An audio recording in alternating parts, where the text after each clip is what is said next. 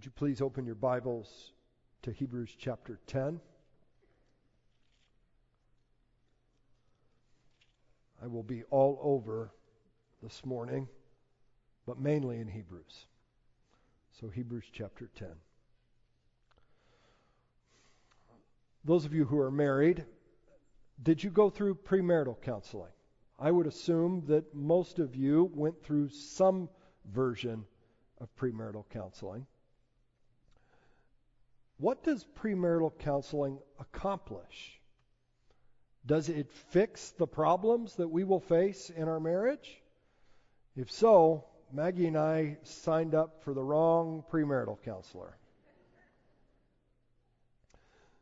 But I do hope that it does something. At least the multiple weeks that I meet with couples that are being married, I hope that it serves them in a number of ways. I think the primary way premarital counseling helps couples is to establish really clear expectations. It lays out what you're signing up for. Hopefully, I really hope that it teaches you something about what marriage is, what the Bible says that marriage is, and clues you into some of the challenges that you will face as a married couple, and then provide some tools to face those challenges in a God-honoring way. Why do I share this story? We're not talking about marriage this morning. We're talking about membership. I believe that our membership covenant in a local church is similar to premarital counseling. It teaches us what membership in the local church is. It establishes some clear expectations, and it hopefully provides a way for us to meet the challenges that face us as believers seeking to be faithful to Jesus in this fallen world. Last week, we considered what local church membership is. By way of review, Matthew teaches us that the local church has been given the authority of the keys of the kingdom of heaven. That means that we have been authorized to make a declaration on earth of what is true in heaven. We mark off people who have believed the gospel of Jesus Christ through baptism and bringing them into the church through local church membership. The keys to the kingdom also authorize us to go to the ends of the earth with the gospel. Hopefully, seeing many people come to saving faith in the gospel, as well as teaching those who have believed the gospel to observe all that Christ has commanded. We recognize, in short, those who have believed the gospel, and then we help others to grow in the gospel. Local church membership is the outworking of the mission of the church. It's mission critical.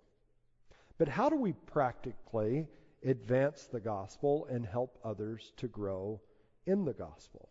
Our membership covenant spells out our common commitment to do that. It makes very tangible the ways that we will help one another grow. It establishes a number of expectations for gospel ministry within the local church, all designed to help us face the challenges of following Jesus in this world. And so over the next 4 weeks, we're not going to talk about membership per se, but the membership covenant. What are the expectations of membership within the local church? 4 commitments that we make to one another to advance the gospel. This week, I'll be talking about the expectation, the commitment of our corporate gathering on Sunday morning, which is what we're doing right now in this place. And I'll be making the argument that this is a priority for us. If you're going to make progress as a disciple of Jesus Christ, I think most of you would agree that there need to be certain spiritual disciplines that are at place in your life. Would you agree with that? So this is the question I want to begin with. of all of the spiritual disciplines in your life that are necessary for you to make progress as a disciple of Jesus, which one is the most important? Which one is the most important to you? We believe that the corporate gathering on Sunday morning, what we're doing right now, ought to be the highest priority, the most important spiritual discipline within your week. Isn't that a wild statement? That's not the way that most of us were brought up in the faith.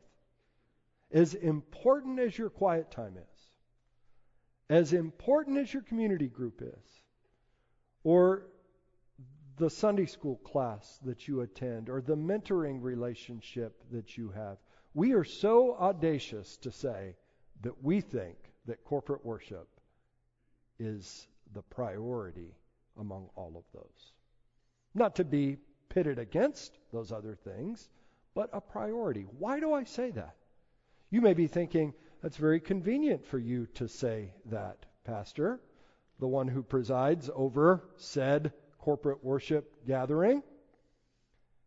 Am I simply trying to make my thing your thing? Or does the Bible actually establish the corporate gathering as a priority? To answer that question, I want to draw your attention to the book of Hebrews. If you're familiar with Hebrews, you know that the main theme of the book is the supremacy of Christ. Christ is greater than all things. He's greater than angels.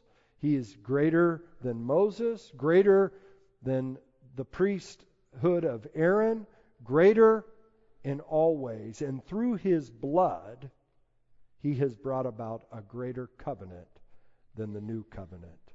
He is supreme.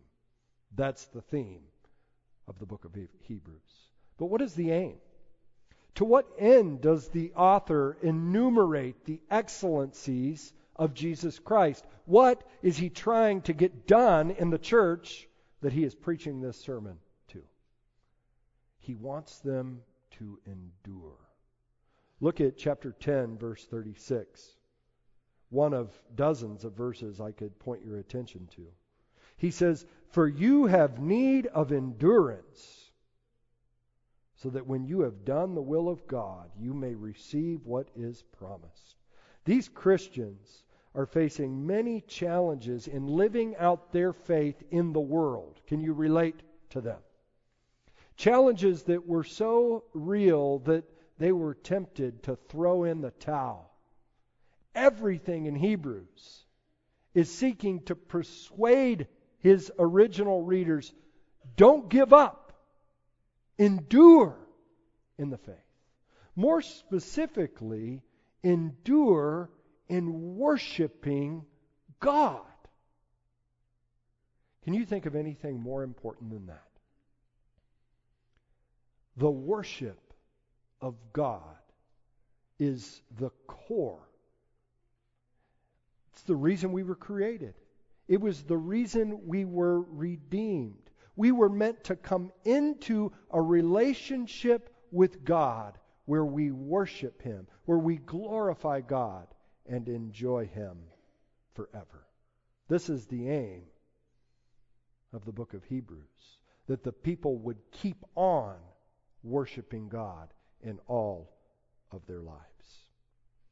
To ground this point that I'm making, I want you to notice a parallel in chapter 4 and in chapter 10. You may leave your finger in chapter 10 and turn over to chapter 4, to those verses I read earlier in verses 14 to 16.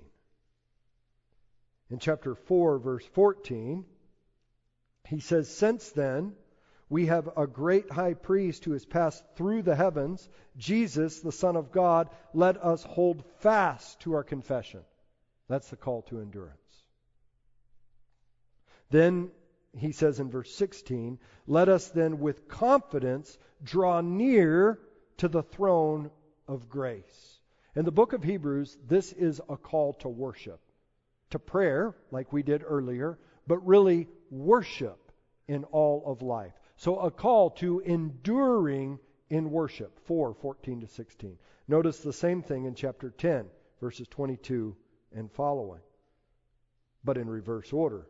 In verse 22, he says, "Let us draw near with a true heart in full assurance of faith." That is a call to worship in all of life. And in verse 23, "Let us hold fast to the confession of our hope without wavering." The call to endurance. So what is the aim of the book? For the people who read this letter to keep on worshiping God in all of their lives to the very end. Does that sound like a worthy goal? How will that goal be achieved? He puts forward a plan in verses 24 and following. He says, "Let us consider how to stir up one another to love and good works." As you keep reading in Hebrews 10, 11, 12, and 13, you see that this is what worship is.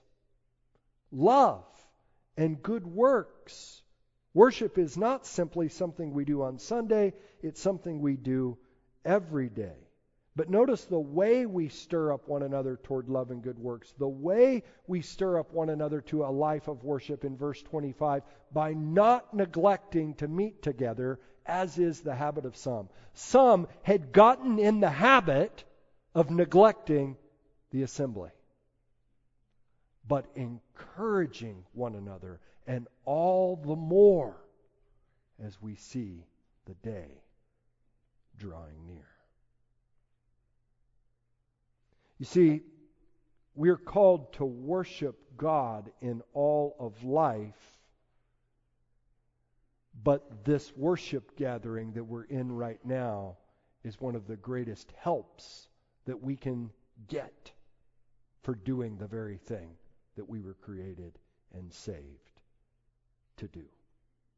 We're commanded to gather together corporately for worship, but it is not simply a command. It is God's good grace to us that He calls us to do it, because it is the way that we will fulfill the purpose for which He has redeemed us. So here's my sermon in a sentence. To worship well every day, we need to gather this day. To worship well every day of the week, for every day of our lives, all the way to the end of our lives. To do that, we need to prioritize the Lord's Day, and specifically the gathering together of the church in this place on the Lord's Day. We're commanded to do it, but again, it's more than a bare command. Hebrews gives us good reasons for prioritizing the gathering. I'm going to draw your attention to some of those, but not just from Hebrews. I'm going to be drawing on Paul as well. I want to highlight, of all that I could mention, I want to highlight two reasons or two ways that gathering as a church helps us to worship God. And then at the end, I'll give some practical suggestions for how that might affect the way you think about gathering here. The first reason gathering helps us to worship God, or the first way, is that gathering reminds us we're citizens of heaven. To make this point, I'm going to take a pretty long excursus on the word church. And then we'll come back to Hebrews. The word church in the Greek, most of you know it, it's ekklesia. It shows up 114 times in the New Testament. The scholar Peter O'Brien has made a very compelling argument that many other scholars draw on, that in the New Testament, the word ekklesia always means gathering. Grasp that if you're going to get my argument this morning. It always means gathering or assembly. Most of the time, 87 of the 114 times, the word refers to the gathering of a local church, like what we're doing here. It's really interesting. You may miss it through a casual reading of Paul's letters. But when Paul, for example, speaks of the church at Thessalonica or the church at Corinth, notice he doesn't call those churches a church or part of the church. Instead, he says to the church at Thessalonica, to the church at Corinth. I would say to the church at 1825 North Woodlawn, who has been set apart as the assembly of the redeemed. Sometimes the word church does refer to all believers, not simply restricted to a local gathering like we're in right now. For example, in Colossians and Ephesians, we see this reference regularly. Colossians 1, verses 17 to 18 illustrates the point. We read, Christ is before all things, and in him all things hold together. It's this cosmic picture. And he is the head of the body, the church. This is certainly referring to a larger group of people than the church at Colossae.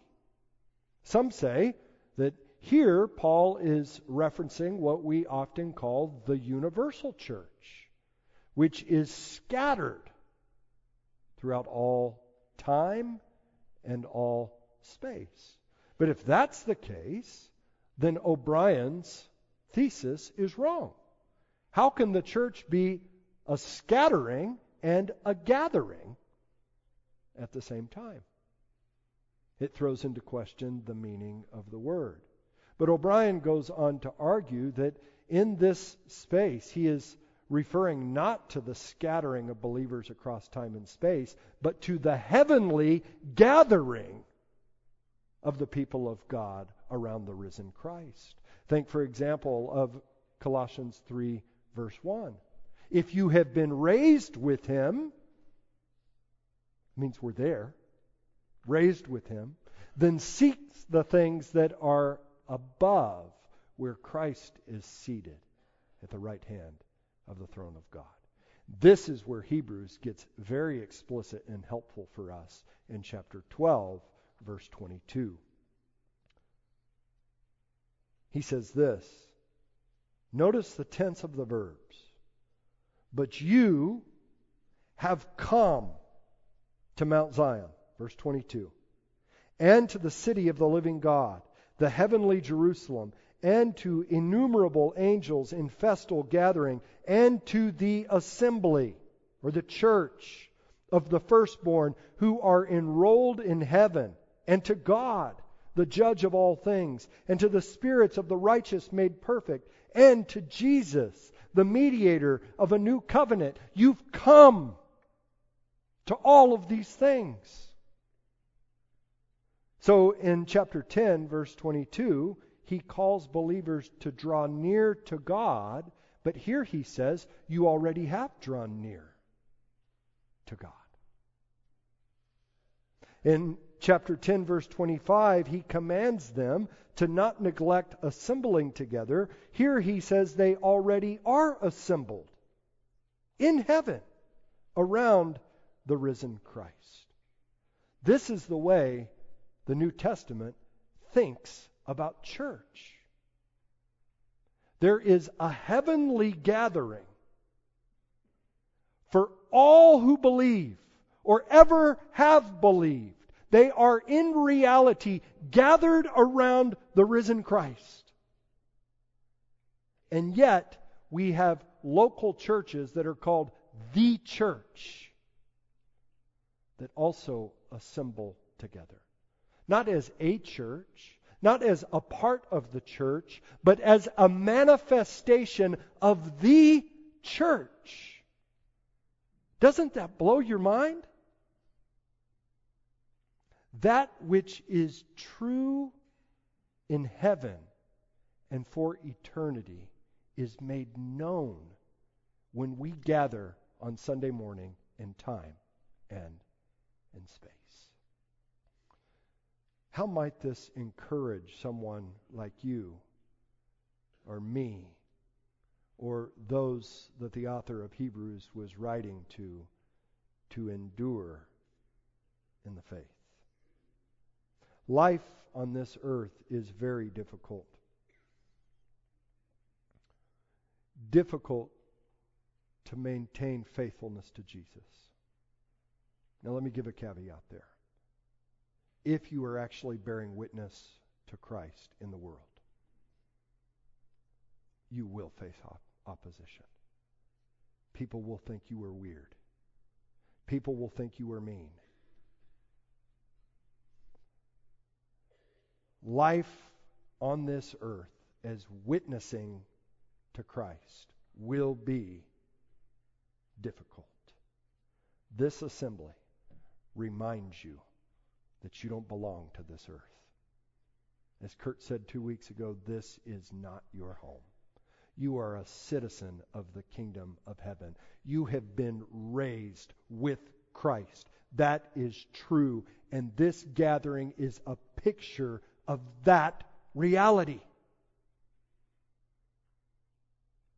You are a citizen of the kingdom of heaven if you belong to Christ. And that should encourage you to continue on in this journey we share. You stand side by side. Think about this. Some of you may have families where your family are not believers. I pray for them on Thursdays. Some of you work in environments surrounded by people who are not believers. And there are people who do not believe in this assembly as well, but by and large, the people you stand next to right now, they are citizens of the same kingdom to which you are on pilgrimage. This is a reminder that one day it will not be a mixed bunch. It will be the company of the redeemed surrounding the throne of our Savior. Our gathering on Sunday mornings is for citizens of the kingdom of heaven what the 4th of July is for citizens of the United States. It's here that we sing the anthem of heaven.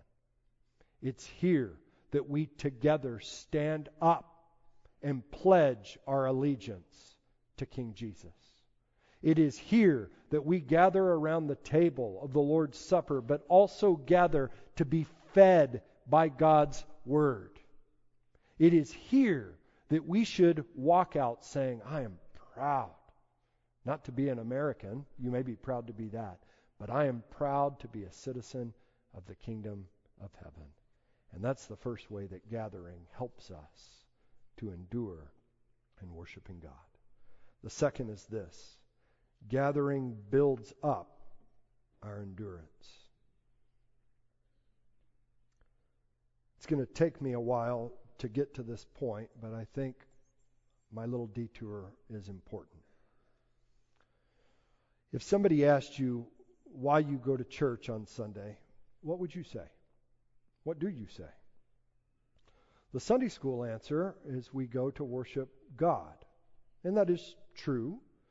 But is that the specific reason Christ has called the church to gather on Sunday morning? Let me ask you another question. What actually is worship? Is it singing praise songs to God? That's the way that we normally talk about worship. If we say a church has good worship, what do we mean? They have good preaching? They have good prayers? Normally it means they have good music.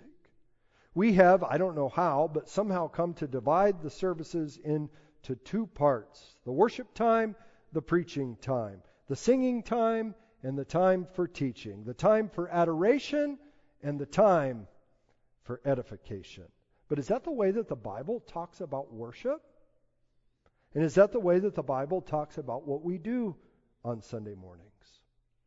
There is some truth to this way of thinking, but there is a very subtle error to this way of thinking as well that I think is important to iron out. Let me try to explain it. In the Old Testament, which the author of Hebrews is drawing on heavily. The people of God gathered 3 times a year at Jerusalem to worship God. There, the priests would serve God in the temple, mainly through offering sacrifices. What happens in the New Testament is really interesting. The authors of the New Testament, they hijack all of that language about the sacrificial system in worship in the Old Testament, and they apply it to Jesus and to the ordinary lives of Christians. Think about Hebrews, where clearly Jesus is the new and the better priest than Aaron, and he offers a better sacrifice, his own life on the cross for our sins. We're even told that Jesus is the new temple, the place where people meet God. But it's not only in Jesus that the sacrificial imagery of the Old Testament is applied. Paul applies it to his own ministry.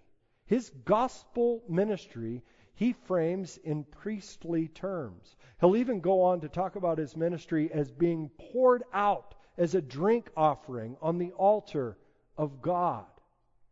But he goes on to then use that same language to describe our life as disciples of Jesus Christ.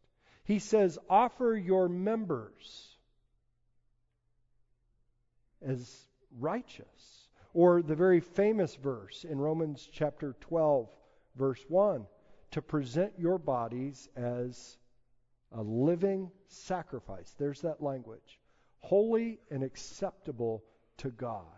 This is your spiritual worship.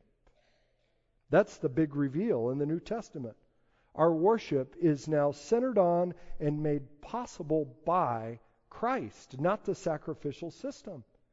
And the other thing is that all of our lives are meant to be offered up in worship to God, not simply our gathering on Sunday mornings, and certainly not limited to the songs that we sing. All of those things are worship. All of life is worship. We draw near to God in every area and at every time in our life if we are living as we are called to live. Later in Hebrews 13, verses 14 to 16, we see this very plainly. He says, here we have no lasting city. So there's that pilgrimage imagery again. But we seek the city that is to come. Through him then let us continually offer up a sacrifice of praise to God. What is the sacrifice of praise?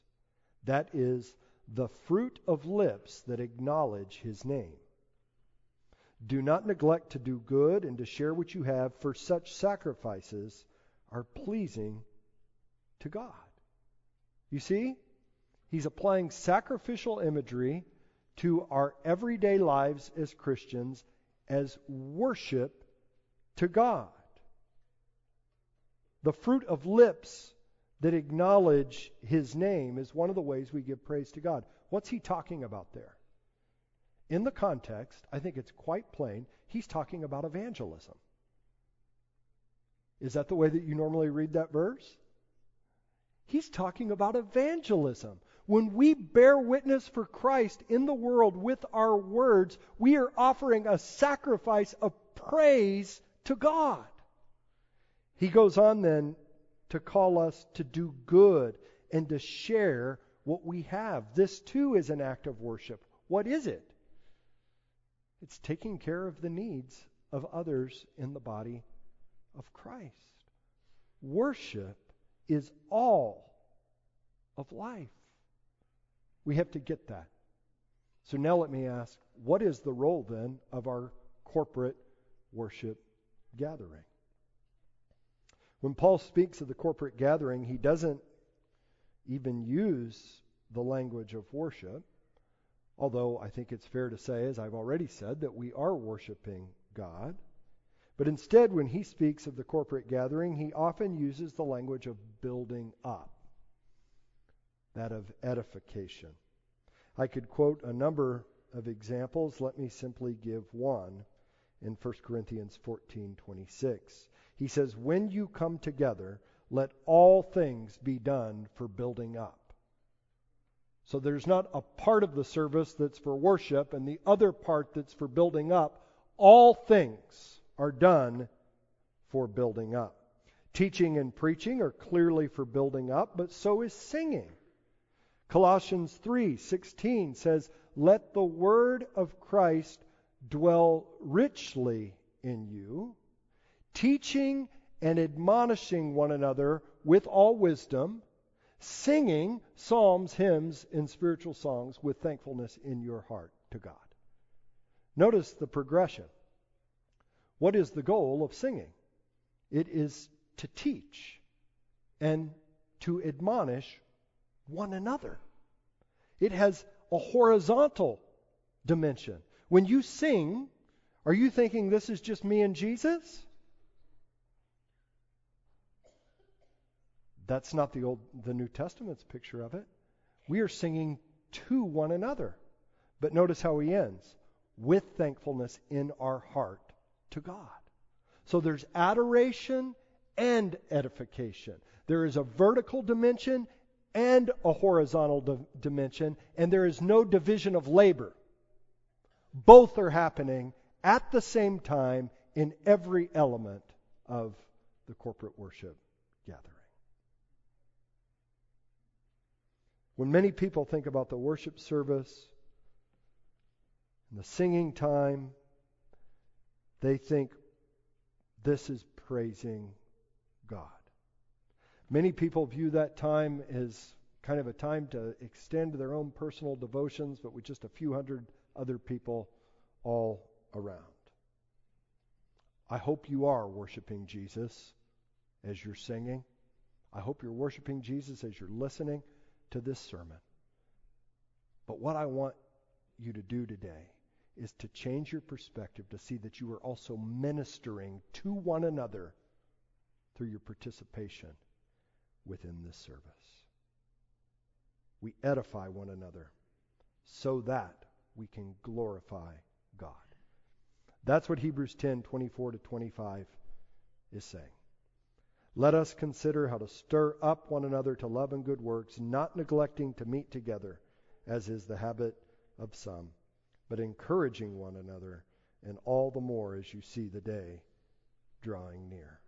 So they're drawing near to God. It's the goal of all of life. But the way to do that is by meeting together to build one another up, to stir one another up.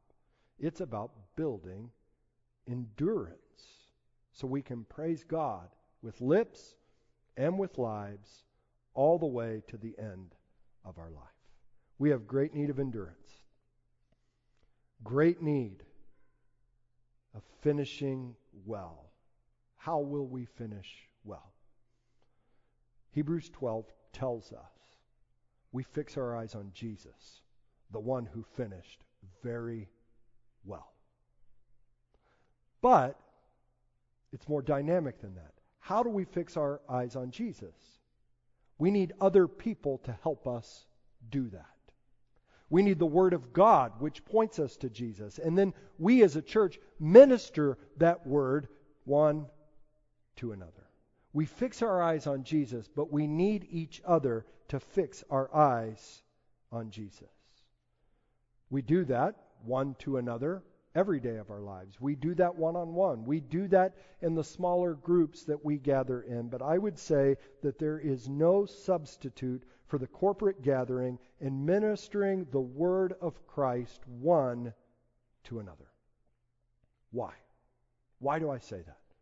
I'm sometimes asked that question. Come on. Do you really think that this is the most important thing of all of the things I do to cultivate my relationship with the Lord? Why do you say that? I think there's biblical warrant for it. This is the short answer. God has told us how we will grow as Christians in His Word. And of all of the ways that He has instructed us to engage so that we can grow, there is the highest concentration of those means of grace in the corporate worship gathering on a Sunday morning. There is simply no other place in our week and in our life where we can get so much done all at one time and all in one place.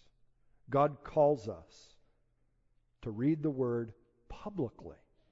Did you know that our public assembly really matters to God because He wants the church to be a display of His manifold wisdom to all of the world?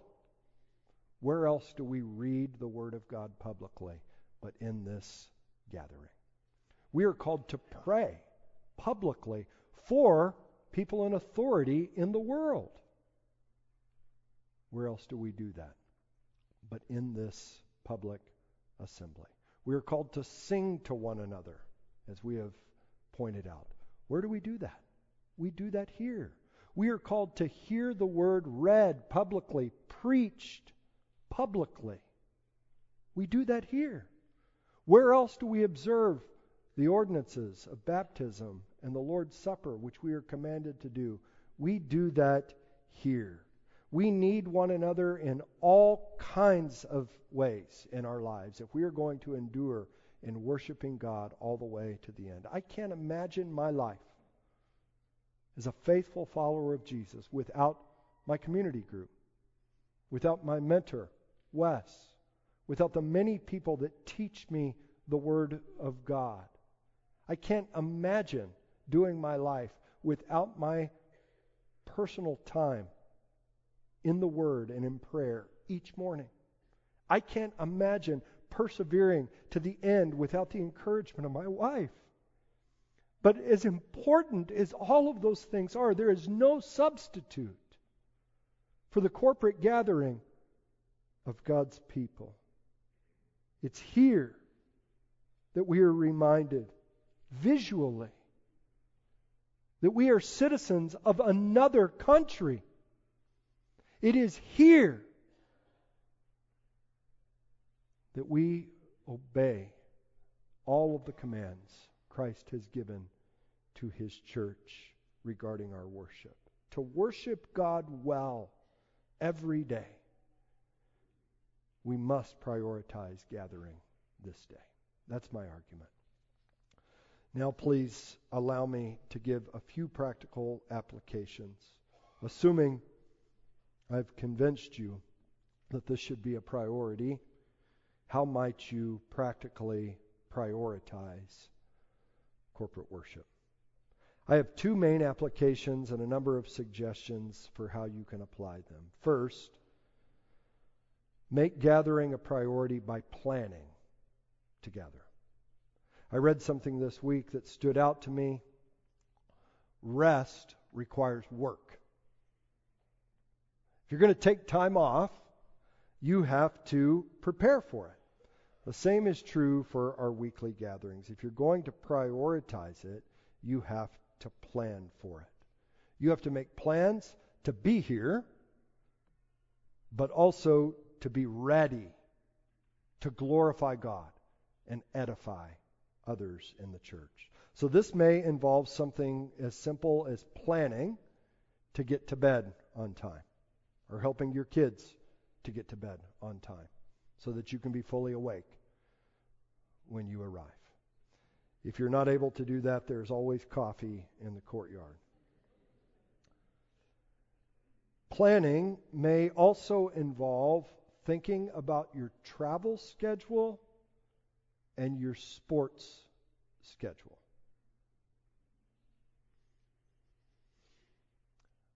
I don't want to be too prescriptive here, but I'm going to invite you to do the hard work of asking whether your calendar is in line with God's priorities. It's easy to become legalistic on this, but I believe something is true. Your pocketbook and your calendar probably say more about you in terms of what you value than anything else.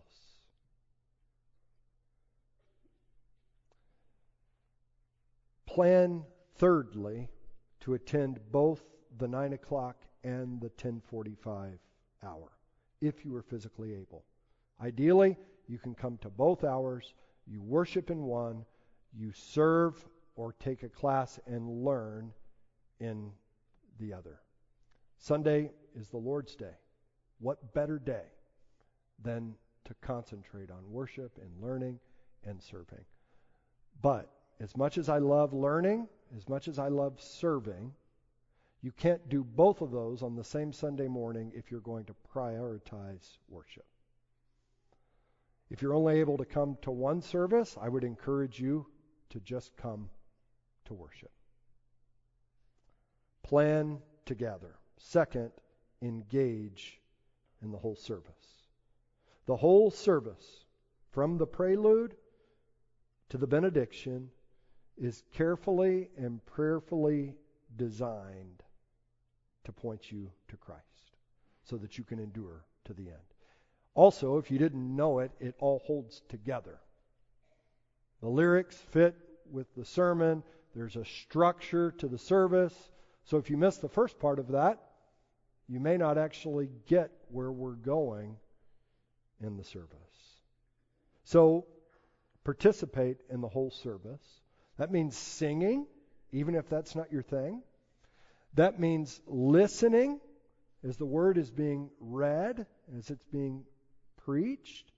That means making the prayers that are offered on this platform your prayers, our prayers. That may mean turning your phone off during that time, if that is the gathering is a priority. It also means that you might want to be on time for the service, if at all possible. I don't want to be legalistic. I don't intend to be. But I do want to be obedient to what God has commanded, and I think these things are very clear in Scripture that we are to prioritize worship. These are simply suggestions for how you may do that well. Did you know that there are 168 hours in the week? We're simply being called to give an hour and a half of all of those hours to devoted attention to the corporate gathering. And it's for our good. And it's for the good of the people sitting next to you. And it is for the glory of God. Do you want to worship well all the way to the end, every day of your life? Then we must prioritize this day. Let us pray.